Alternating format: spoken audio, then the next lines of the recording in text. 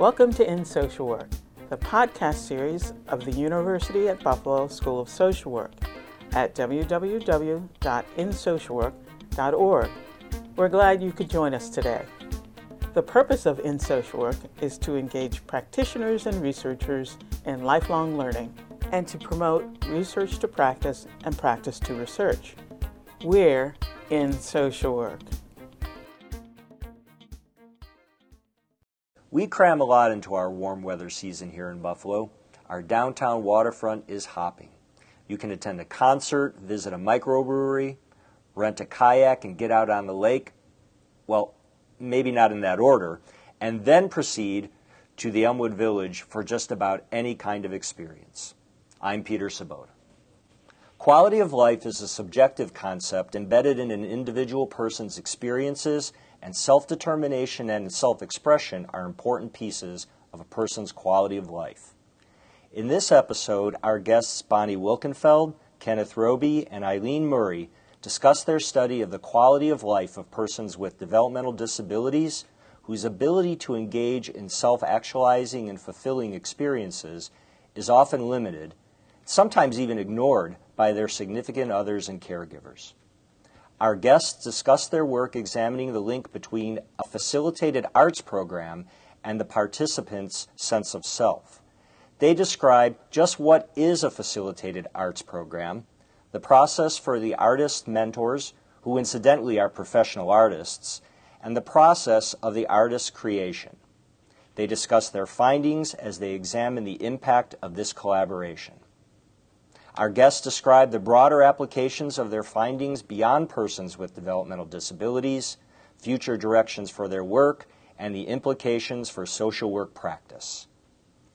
Bonnie Wilkenfeld, LCSW, is a doctoral candidate at the Rutgers University School of Social Work. Kenneth Robey, PhD, is director of the Matheny Institute for Research in Developmental Disabilities at the Matheny Medical and Educational Center. And Eileen Murray is the program director at the Matheny Arts Access. Our guests today were interviewed by our own John Kiesler, a doctoral candidate here at the UB School of Social Work. My name is John Kiesler, and I am with the School of Social Work at the University of Buffalo, and today I'm speaking with Bonnie Wilkenfeld and her colleagues Dr. Ken Robey and Eileen Murray at the Matheny Medical Center. Thank you, and welcome to all of you. Thank you. Thank you. Thank you. So if we could start, can you describe the project briefly in terms of your aims and goals? Sure. This is Bonnie. First of all, in order to be able to fully describe and appreciate the project, we must really give you a good understanding of the population that we serve. Matheny Medical and Educational Center is a specialized school and hospital that serves children and adults with multiple developmental disabilities. The people that are served by our facility are not here only because of their developmental disabilities, but rather because of the medical complexity and their relatively fragile health status. Our primary patients have generally between 10 and 15 diagnoses in addition to their primary diagnosis. Most of our persons served need assistance with all aspects of activities of daily living. They may not be able to verbally articulate, and they do rely on assistive technology, different types of assistive technology for a variety of purposes, including mobility and communication. So in terms of autonomy and self-direction, there are many barriers that they may experience.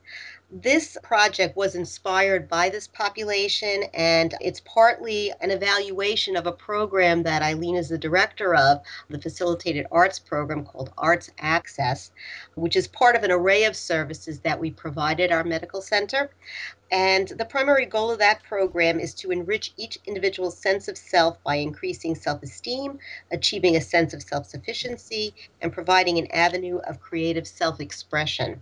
For our purposes, we're viewing self-perceptions and identity as a dynamic unfolding process, which is impacted by the multiplicity of different roles, vocations, avocations, affiliations, albeit the various social contexts which comprise an individual's life. And my particular thesis is that by exposing individuals to rich and varied social contextual environments, ultimately Their sense of self, their identity complexity will be affected and become more complex and nuanced.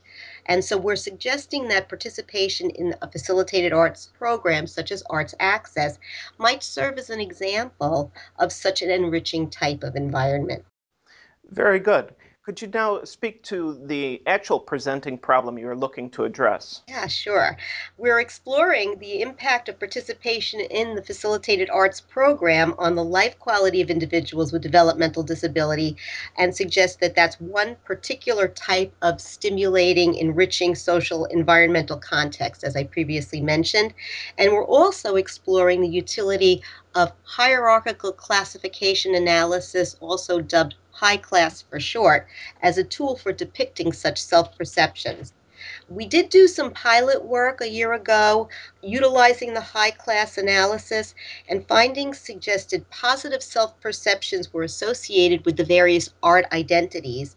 And in keeping with the social model of disabilities framework, we've adopted a constructivistic viewpoint in that by exposure to enriched environmental contexts, such as provided by an arts access program, there may be an impact on identity complexity and subsequently implications for improved life quality for the individual. Can you please describe what exactly the facilitated art process looks like? Yes, this is Eileen, and I'd be glad to do that. As Bonnie described earlier, the Matheny's population have many physical limitations. Most are in wheelchairs and have limited mobility, and many are nonverbal. So, as such, many don't have the physical means by which to grasp a paintbrush, let alone wield it to their satisfaction. And they don't have the physical capability to write or type a novel or a poem, or to choreograph a dance, or to direct a play. All that being said, they do have the creative ability. So our program provides freedom to realize their artistic visions. And that's essentially our mission. And our officially stated one is the mission of Arts Access is to provide individuals with disabilities the freedom to create in the visual, literary, and performing arts. Now, the key words there are provide the freedom. So, in order to provide this freedom, we facilitate the art process. In the most basic of terms, we serve as the arms and the legs for people who can't use theirs. And in doing so, we need to find out exactly what they want to do in the art medium of their choice: painting, choreography, writing, drama, sculpture, and for many of our participants, all of them. Essentially, facilitation equals communication. We have created a unique methodology combined of questioning, visual charts, and systems, and that puts every single choice into the hands of the artists with disabilities. So the people who facilitate are aptly called facilitators. They're working professional artists, and they serve solely as a conduit between the client, Matheny client, and their artwork. And it's the facilitator's job, and the most important part of their job is to carry out those choices to the exacting nth degree, that nothing is done, no paint is put on the canvas, no step happens within a dance until the facilitator is 100% sure that they're carrying out that individual's creative wishes. Sounds like it definitely could be a little bit of a challenge for staff at times. Yes, you hit the nail on the head. The people that we hire are all professional artists in their field. And we always say that all facilitators are professional artists.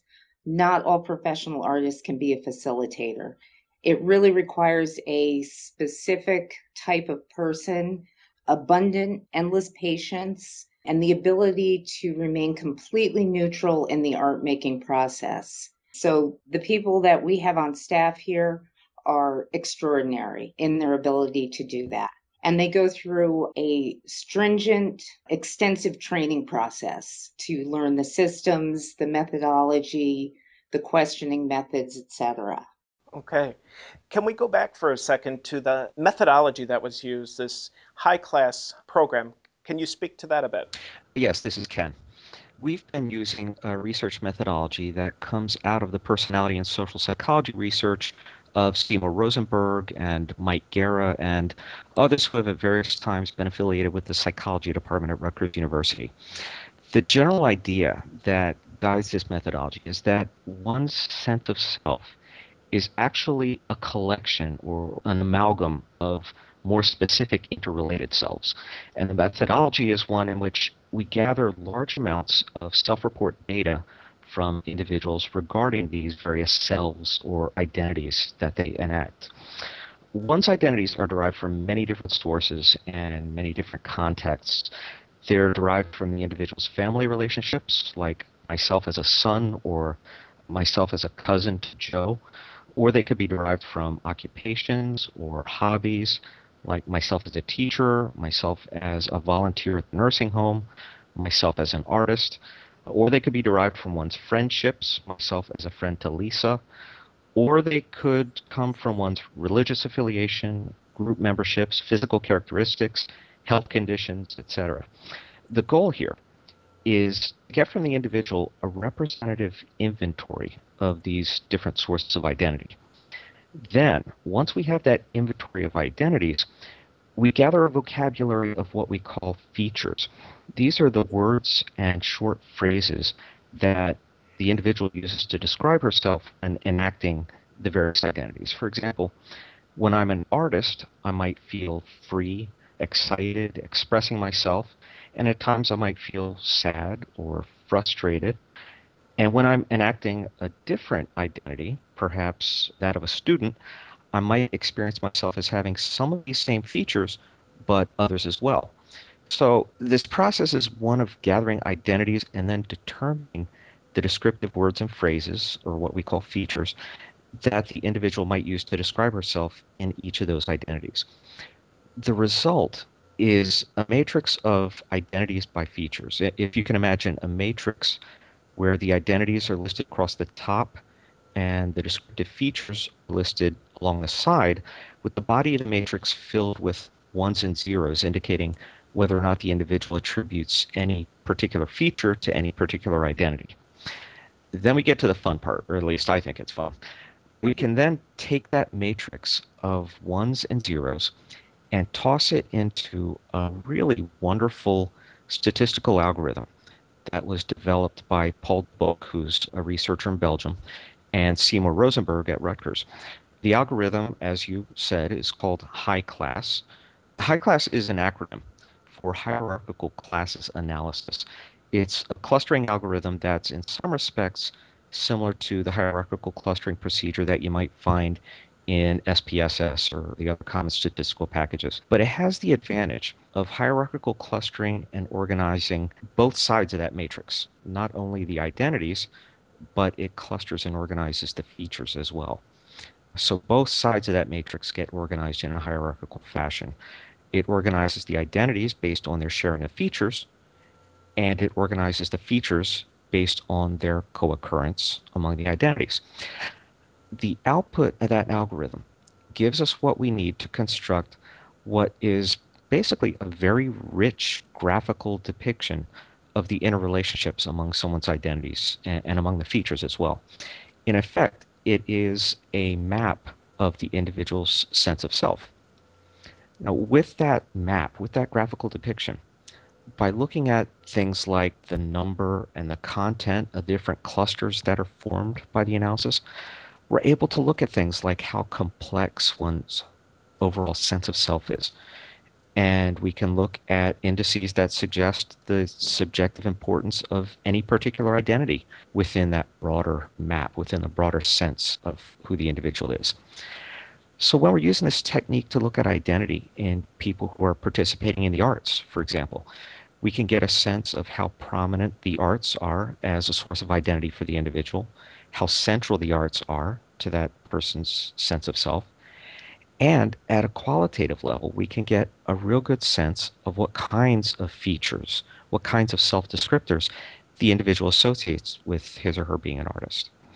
If any of our listeners are so inclined, they might want to use their favorite search engine to search the words high class. It's HICLAS, just one S, and identity, And they'll come up with a number of articles. Some of them will be open access articles that have simplified or abbreviated high class depictions so they can get a better feel for what we're talking about here. And we at Matheny have a number of publications that are specific to the use of high class with persons who have disabilities. And you might find those in the disability literature or in the psychology literature. I don't believe that any of those are open access at this point. But if anyone would like to get in touch with us here at Matheny, we'd be glad to get the references to you.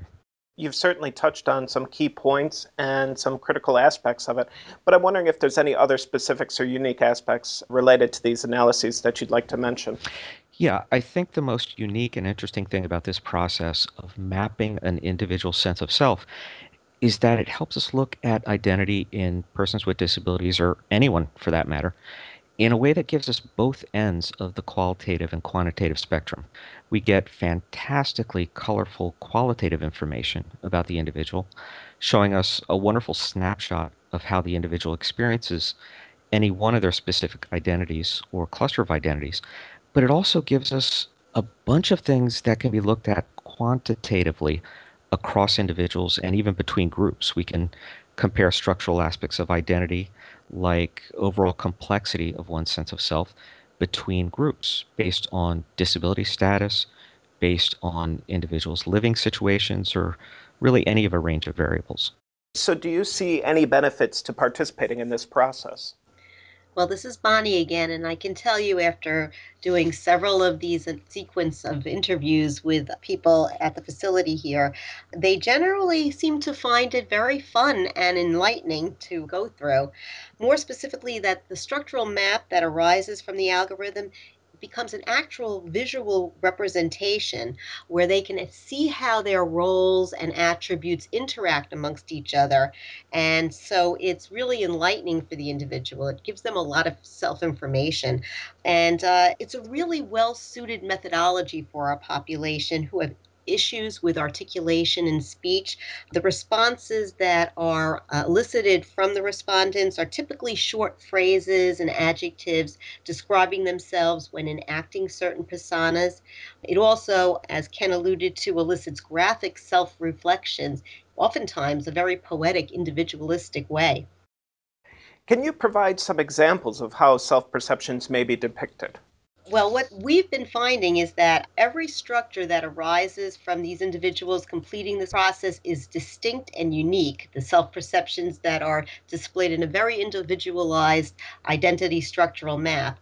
And in reviewing several of these high class analyses with people who are participating in the Arts Access program, it was striking to us how those art personas, if you will, seem to rise high in the structural hierarchy and are invariably associated with positive attributes.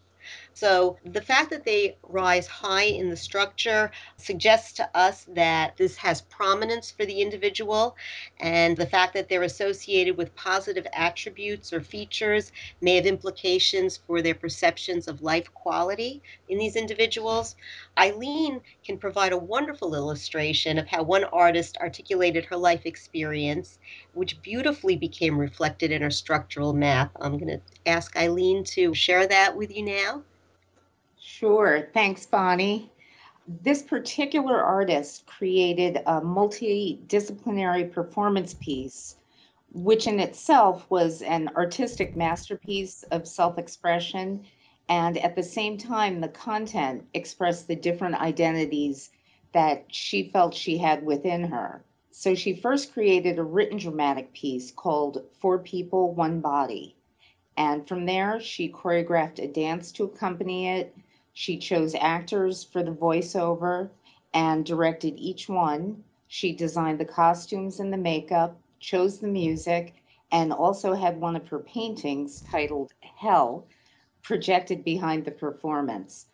And I'd actually like to quote directly from her original script because it really is more powerful than my description could ever be. So this is right from that. And she starts out, I have four people who live inside me. One person is strong, the other weak. One person is sexy, the other one's crazy. They have names. Natalia is the weak one. Star Crystal is the strong one, Nicole is the sexy one, and Snug Vamp is the crazy one. The strong one uses the weak one's experiences as material for her art. She uses art like medicine to heal the others. We don't like pills. For some reason, Natalia tried painting. She found it helped with her anger and depression. Hell was painted during this period. Nicole loves sex. Nicole is a bad girl, according to Natalia. Star Crystal doesn't think Nicole is bad. Natalia is more conservative, while Star Crystal is a free spirited artist.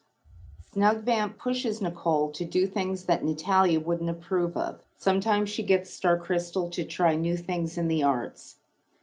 It's sort of like sisters fighting over a car. We know what days we get.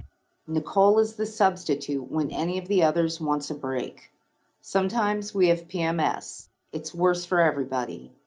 When the body is in pain, Snug Vamp takes over because she enjoys pain. We want people to understand us. And when I tell you that this piece was moving, funny, poignant, insightful to view, that doesn't even begin to do it justice. It really sounds like a tremendous example of self-expression, but also how not only the individual, but staff can benefit from the engagement. Absolutely true. And not only staff, this piece was performed at a yearly event that we do here in Arts Access called Full Circle. And it's a multidisciplinary event displaying the visual art. And then there's also a stage show which incorporates the dramatic, the dance, all of the arts into this cohesive piece. And For People, One Body was performed at Full Circle to an audience, I would say, of 250 to 300 people. And people came up to me afterwards and they said that was life-changing for me. So it really goes far towards educating and enlightening the public as to what people with disabilities can do. And so we've gotten one scenario of what it's perhaps like for one individual, but in general, what is the experience like for the Arts Access participants? Well, this is Bonnie again speaking, and I'd like to share that from what we've been able to glean, the approach is an opportunity for self expression that they might not be exposed to in more conventional forms of art or recreational programs. One particular respondent articulated in an extremely nuanced way, saying that being involved in this process put her in a free minded world, and just being able to elicit that kind of expression has not been able to be obtained through other types of interview formats. Another aspect from the program could be best articulated through hearing some quotes from actual participants. And if I can share some of those with you, I think they could, as Eileen indicated, much more clearly describe the experience from their perspectives. They basically include expressions of being in control and allowing themselves to fully express themselves. Here's some quotes. I am free because I have the only say in what happens in my art. It relaxes me and allows me to get my frustrations out. I can express myself any way I want through my art, unlike the rest of myself, which is so controlled. I have constructed a world of color and idea that is unique to my individuality. I have a great deal of accomplishment knowing that this painting would not exist if it weren't for my idea and freedom to explore. And perhaps the most powerful quote I have in my sample here is, every paint stroke, every word, every dance step is ours. Yes, you're our hands, but art's access is so much higher than even art. It's survival. It's being able to let our emotions have a quiet place to run, a sanctuary. And in terms of an aspect from the high class depiction of the pilot data, we did mention that invariably the arts access personas were affiliated or associated, if you will, with positive self perceptions. So this implies to us that being part of this arts program is an enriching experience and perhaps enhances the life quality for these individuals. Certainly, quality of life is a critical issue when it comes to this population, and it also sounds like the Arts Access program removes some of the barriers that prevents that quality of life. Exactly. I mean, that is a key component of a conceptual model framework, if you will, that we're working from, whereby, and I'll talk about this when we get a little further into the interview about the social justice implications in terms of breaking down those barriers. But we do feel that this Arts Access program serves as an excellent illustration of one type of complex contextual social environment that by participation provides our participants with the ability to become producers and contribute to society, which is so enhancing to their self perceptions, and yet then feeds back onto societal perceptions in looking at our population as contributors as opposed to just consumers. So it has that component as well. And it seems like this program certainly has the potential to benefit this population of individuals in multiple ways.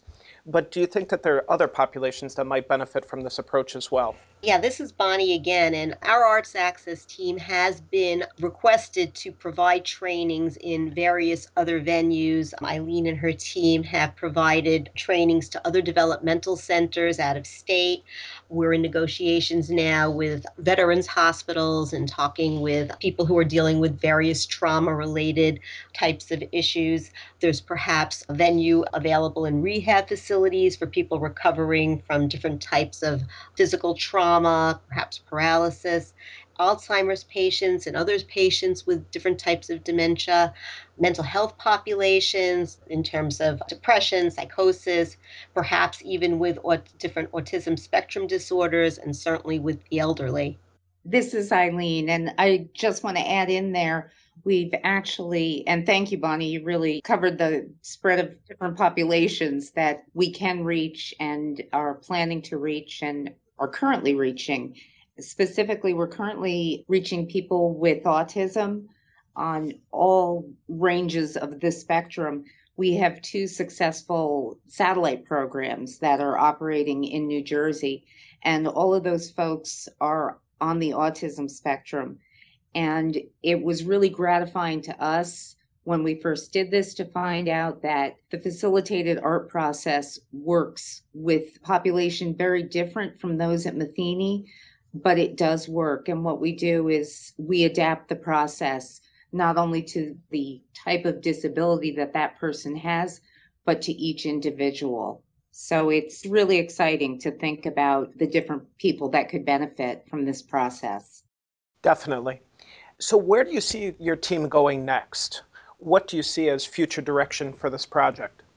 Well, this is Bonnie again, and without a doubt, empirical research needs to be done in a variety of different contexts. I mean, we have a very specific population that we work with, and certainly if the implications are to bring this out into other venues, research needs to be done and to see the effectiveness or if there's differences with the responses that other populations might have to this approach. Currently, my dissertation research is a mixed methods approach, and I'm looking at the difference in identity complexity between arts access participants and non-participants, and I'm utilizing this high class methodology, and I'm triangulating that with qualitative interviews in order to strengthen the credibility and the rigor of the analyses.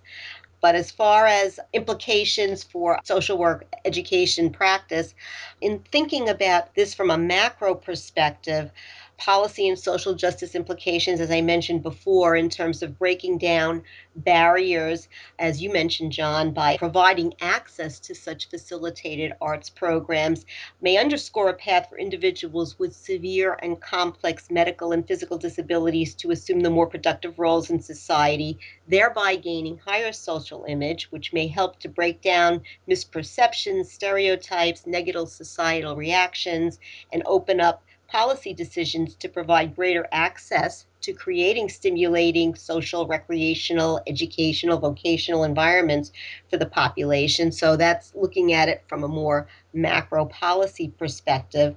And then from the micro perspective, in terms of the role enhancements, the ability to provide a venue for self-expression and self-determination, as those quotes and examples that Eileen alluded to very vividly portray, certainly seems to have life-enhancing aspects to this.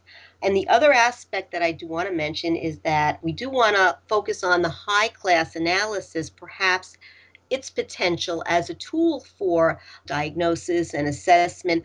These structural representations that develop out of the algorithm are really striking, and they're so helpful in having this visual depiction to work with clients with and show them how their different roles that they interact with each other and what seems to be of the most important and of positive value, because you do see the positive and the negative attributes as they're associated with the various roles. Could also provide perhaps information for clinicians in terms of resilience and building up resistance to trauma and loss. There may be that aspect to it as well, a potential. I really think that this is a tool, methodology, if you will, that has a future ahead of it in social work practice. It sounds that this certainly has quite a bit of potential and certainly is a more creative approach to helping individuals to be successful and can have considerable potential to carry over into other aspects of their life, whether or not they're in a residential facility or work with a clinician, etc. One thing I did neglect to mention that I really think is important as well is that the arts axis facilitated communication techniques that they use, their methodology, which Eileen described before, in terms of the very specific involved process where the choice-making options are broken down in a very specific manner, can really perhaps provide a wonderful opportunity for training in terms of caregivers and family and other individuals that would be interacting with our population to express their needs and understand what they want in terms of self-determination factors. So I did want to mention that as well. Very good. Are there any other concluding remarks before we end our podcast today? I really appreciate University of Buffalo's interest in our project here and allowing us the opportunity to share this with you and do this podcast. So I really appreciate it. Thank you so much. This is Eileen, and I'd like to thank you also. I truly appreciate it. And from an artist and an arts access perspective, it's really so exciting for us to have what we do here brought into an evidence-based forum, if you will. The arts are so hard to measure, as we all know. And so for there to be a way to measure the impact on the people that participate in arts access is really invaluable. And so I'm so glad that Bonnie has chosen arts access to focus her thesis on, and for Ken's participation also, of course. And I'll chime in, John. Thank you very much. And thank you to the university as well. You're welcome, and thank you for joining us today. You've been listening to Bonnie Wilkenfeld, Kenneth Robey, and Eileen Murray discuss the impact of the arts on identity structures of individuals with developmental disabilities in social work.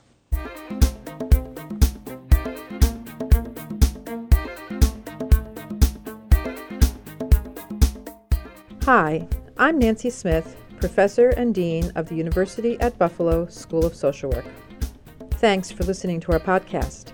We look forward to your continued support of the series. For more information about who we are as a school, our history, our programs, and what we do, we invite you to visit our website at www.socialwork.buffalo.edu.